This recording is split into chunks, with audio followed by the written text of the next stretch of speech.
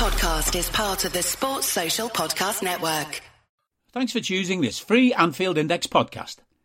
If you'd prefer to listen to this or any of our other shows without adverts, then now's the time to check out Anfield Index Pro. With AI Pro, you can supercharge your entire listening experience. You'll not only get all of our podcasts without the ads, but you'll have them far faster with our Quick Publish feature available exclusively for subscribers. AI Pro also puts you in the heart of our sound studio, with an option to listen to many of our shows live and interact with the podcasters in real time as the shows are recording. Upgrading couldn't be easier. AI Pro is available on all popular podcast platforms, and we have our own apps for Apple and Android. Just head on over to AnfieldIndexPro.com and get started today. Hello and welcome to the Daily Red, your lunchtime catch-up on all things Liverpool FC on a Tuesday after a bank holiday weekend on which Liverpool beat Tottenham Hotspur by 4-3 in what I believe to be the dumbest game, certainly of Jurgen Klopp's tenure, and maybe ever. What a stupid game of football. Liverpool go 3 up within 15 minutes. 3 minutes in, gorgeous cross from Trent. Curtis arrives at the back post and finishes very calmly. 2 minutes later, Cody Gakpo creates the chance that Luis Diaz finishes. Liverpool were rampant. Spurs had no answer. Spurs looked like they gave up. On 15 minutes, Cody Gakpo is brought down in the penalty area by Romero. Salah steps up, having missed his last 2 penalties. You were unsure on this one, but he put it home, and it was 3-0, and that was game over. Spurs had given up. They weren't pressing as a team. They showed no signs of belief. They looked like they just wanted to go home. Some of their fans did go home. Some of their fans left on the 15-minute mark. We continued to batter them for another couple of minutes, and then we took our foot off the pedal. And we got very complacent and started being a little too arrogant with the ball. And they took that personally. And they got back into the game, and for the last 10 minutes or so of the first half, they had 3 really good opportunities. Now, to be fair, one of them was deemed to be offside. That ended in Son hitting the post. But actually, they had 4 big chances, including that one. There was a decent chance for Kane.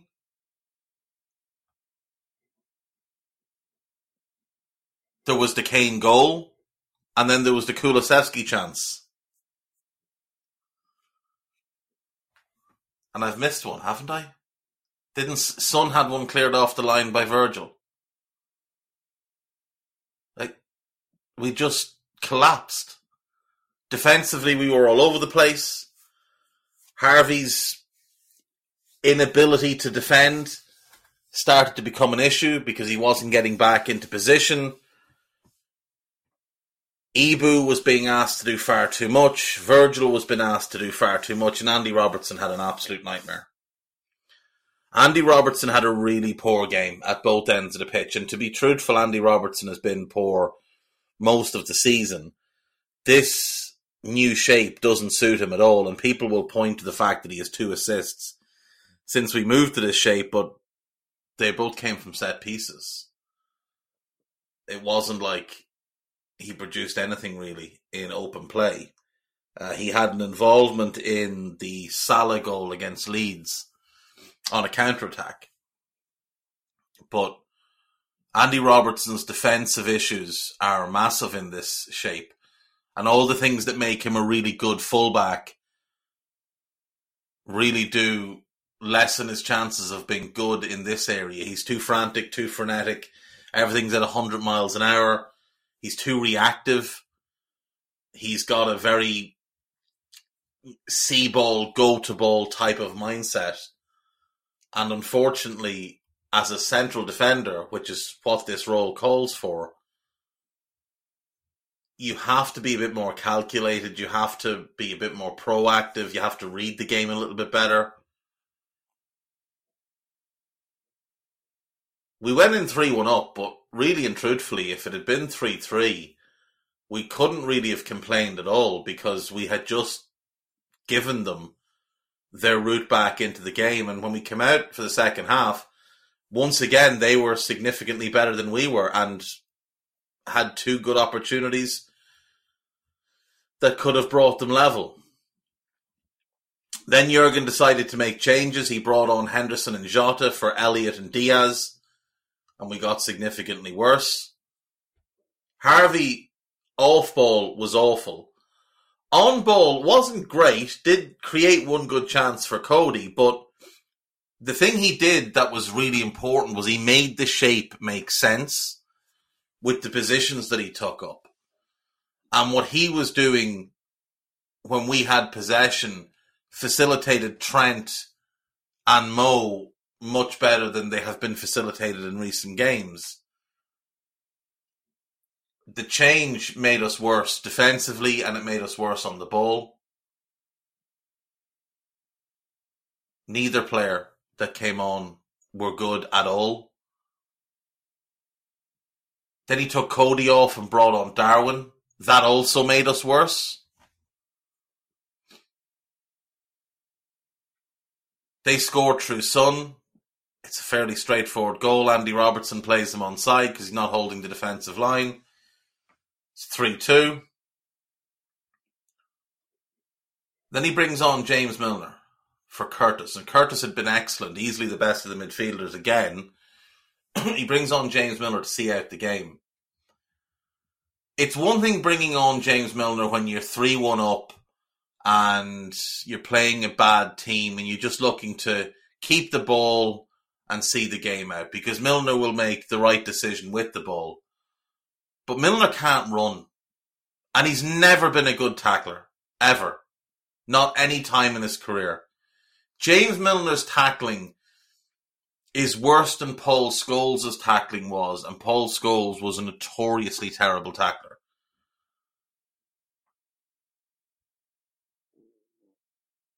Now, it should never have come to this, and I'll talk about why in a second, but Milner commits a stupid foul in our half with, a minute left on the clock, whatever it was. It's a simple ball into the box, and we're just badly set up to defend it. I don't know why, but we are. And Richarlison gets in round the back and scores, and it's 3-3. And the fucking prick that he is, he's pigeon dancing and just making a show of himself. The chap has a tattoo of himself. And I don't know what the more embarrassing part of it is. The fact that he has a tattoo of himself, or the fact that he also has a tattoo of Neymar on his back. Can you imagine being Neymar, going into the Brazil dressing room and seeing your own face looking back at you from someone else's back? Now, to be fair, Neymar is that weird that he probably enjoys it, but, normal people I don't think would. So it's 3-3 and it looks like we've just thrown away a 3-goal lead at home. But thankfully, no matter how hard you Spurs will also out-Spurs you. And Lucas Moura, under no pressure, plays a poor back pass from an aimless ball from Ali right into the path of Diogo Jota, who runs on, has a glance at the corner, and sticks it in the corner. 4-3 to Liverpool, and thankfully we get out of there with the win. And it is 3 points, I wouldn't say earned, but 3 points collected. We're now 5th in the league. We are 2 points clear of Spurs with the game in hand. So we're looking good value for a Europa League spot with 5 games left. Now, there was a lot of controversy throughout and after this game. So let's start. Luis Diaz picks the ball up on the left wing, makes his way past a couple of players, and Ollie Skip flings himself into a challenge, catches him well above the ankle, and no free kick is even given. Now, the replays show this was a clear red card. but VAR decided it wasn't a red card because VAR doesn't like to correct Paul Tierney, because it's been noted and reported multiple times Paul Tierney doesn't take well to having his decisions overturned. So that's moment one that is significant in this game. In the second half, Diogo Jota catches Ollie Skipp with a high foot. Now, a couple of things on this. Ollie Skipp kind of dives towards the ball. Jota doesn't kick through it, and Jota makes contact with the ball first. So if the argument in favour of Skipp on the Diaz one is he got the ball, well, so did Jota, even more clearly than Ollie Skipp. But Ollie Skipp ends up needing a couple of stitches in his head. Now, I could see a case for it being a red card. We've seen players sent off for similar. But then you look at the Erling Haaland incident earlier in the season, which is much more dangerous than this was, and he didn't get a red card for that one. So I don't know what the right decision is here. Maybe it should have been a red card. Maybe the yellow card was the right decision. But it's in no way worse or more dangerous or more reckless than what Ollie Skipp did to Diaz. That is a far worse tackle that can have far worse consequences. What basically happened was Ollie Skipp headbutted Diogo Jota's foot. Luis Diaz nearly had his leg broken. Then, their third goal. Ball played down the line. Mo goes after it. And Ben Davies is dragging his arm. Literally dragging out of his arm. And Mo fends him off and Davies hits the floor like he's been shot. And somehow he gets a free kick. And that free kick begins the phase of play that leads to the free kick Milner gives away. But that free kick should have been given to us. We should have had an attacking free kick on the edge of their box. But we didn't. Instead, they get the free kick. They move the ball around. They win another free kick and they score from that free kick. So, if anyone has right to be aggrieved on this game, it is very much us, not them. They could have scored a bunch of goals. Don't get me wrong. They could have scored 5 or 6. We only had 4 shots on target, so, we couldn't have scored 5 or 6, but we were the better team for more of the game. We let them back in. Their goals are our fault. There's very little they could do about 2 of the goals we scored. We just played through them. We could and should have stopped all 3 of their goals. In the aftermath of the Jota goal, Jurgen runs straight over to the 4th official to remonstrate over something that he feels was wrong. Now, Jurgen was wrong to do that. I understand he was frustrated, but he was wrong to do that. And if he does face a ban, it's probably warranted. However, he made a comment after the game about something Paul Tierney said to him that he felt was unacceptable. The PGMOL have said that they've listened back to the tape and have decided that Tierney acted professionally. Yet, funnily enough, Paul Tierney has been stood down from refereeing a game this weekend. And the PGMOL are not going to release that audio of the conversation or the interaction between Tierney and Klopp. Why? If it completely invalidates what Klopp said and is going to make Jurgen Klopp look like a liar, then play the tape. If it's not, I'm going to choose to believe that you're covering something up and that your action, which being standing Tierney down, is evidence that you're covering something up. Because in a situation where it's a he said, and one person has nothing to gain by lying, but the other person has a history of lying, I'm going to believe that the person with the history of lying is lying. So PGMOL, I believe, are lying. Think back to the Virgil injury at Everton, where it was said on the air that they didn't look, the VAR did not look at Pickford's foul on Van Dijk. Didn't even look at it. Looked at the offside only, made a decision based on the offside. Didn't look at the foul. After the game, the PGMOL come out and say, oh no, we did look at the foul. And then the referee involved, in an interview given to one of the national newspapers a couple of months later, confirms that no, in fact, we didn't look at it. So, I'm not going to believe anything that comes out of the PGMOL. Because they're self-serving.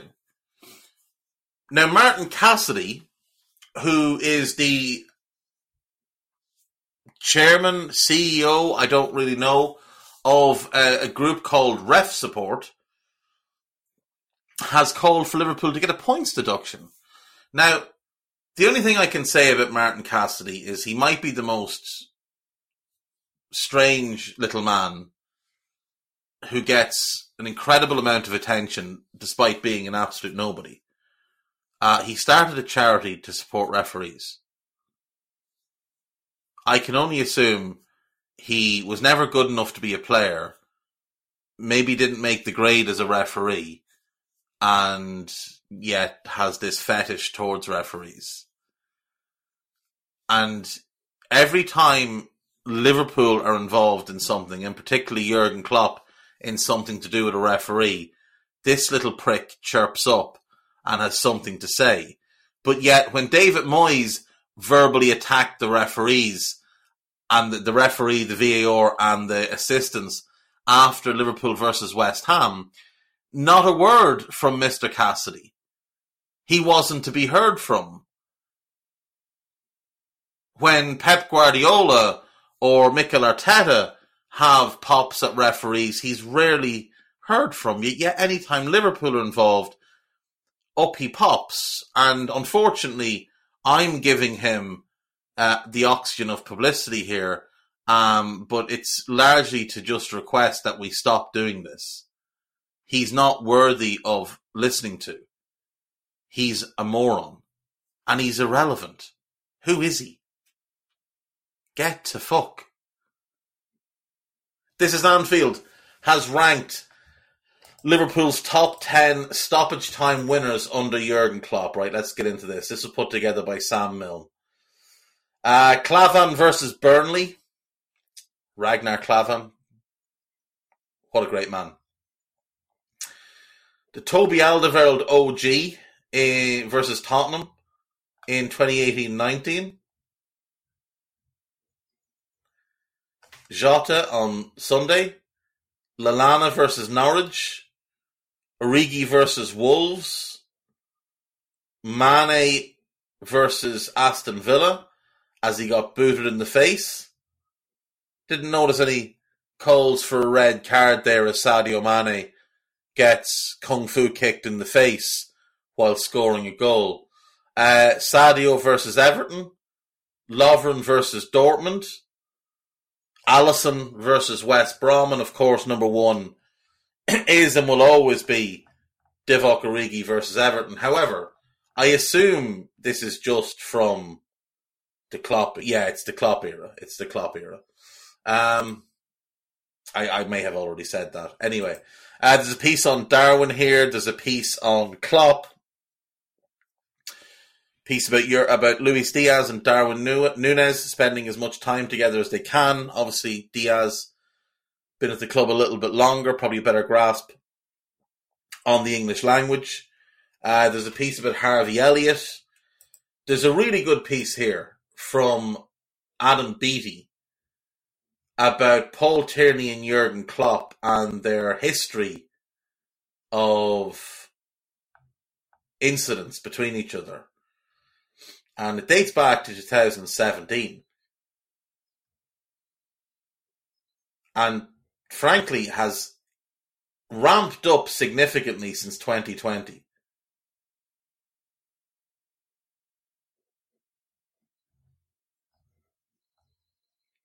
We played Villa. Ginny didn't get a free kick that he should have got. Klopp was furious and Tierney told him to get over it. We played Newcastle. Sadio Mane was fouled by Carl Darlow. Paul Tierney decided not to give it. We played Manchester United. Sadio was through on goal. The referee blew for half-time before the full minute of stoppage time had elapsed. A little bit strange. Played Tottenham. Andy Robertson was sent off. But Harry Kane was not.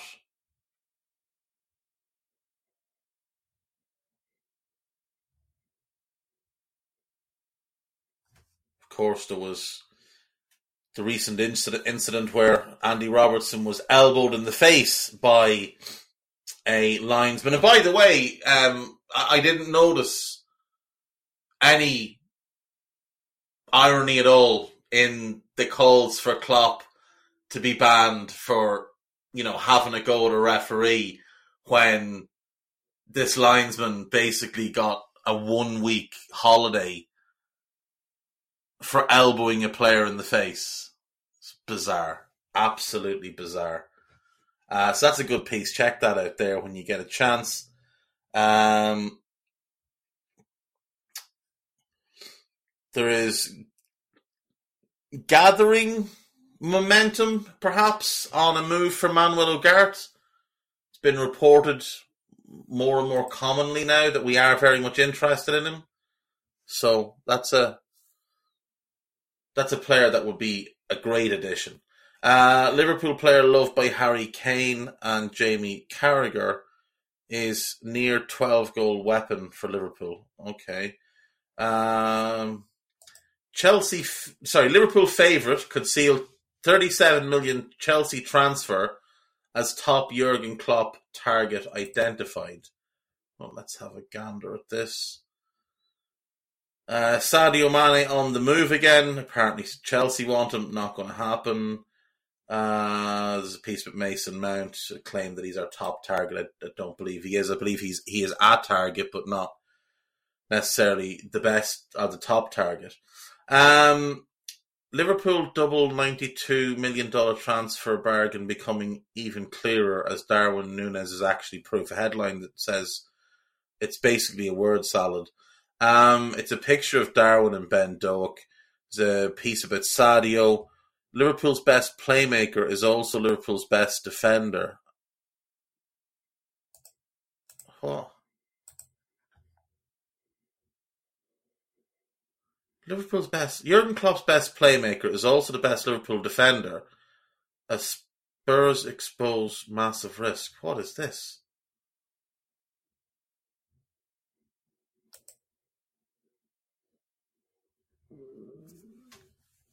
I genuinely don't know what to make of this.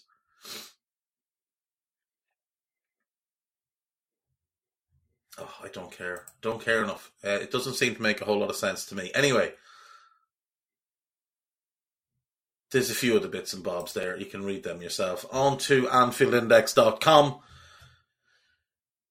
Klopp's shock as Thiago plays tactical whisperer. So if you might have seen, Jurgen looked a little bit confused at the sight of Thiago whispering to Darwin before Darwin came on, probably just passing on the instructions in a language that Darwin could fully understand.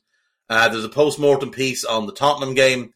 There's a deeper look into the feud between Jurgen and Paul Tierney, written by Ben Poscod. Salah, Diaz, Gakpo, OG front three version 2.0.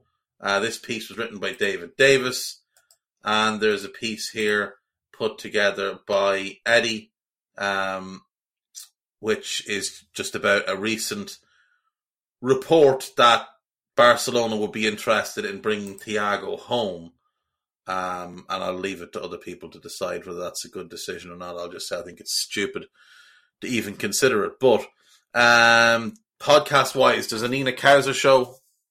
There is a post-match Raw, both from Spurs game, obviously. And Harry has his Fulham preview up and ready on Rival Recon. And we will have a scouted for that as well. Then there'll be a Raw and so on and so forth. There'll be loads this week.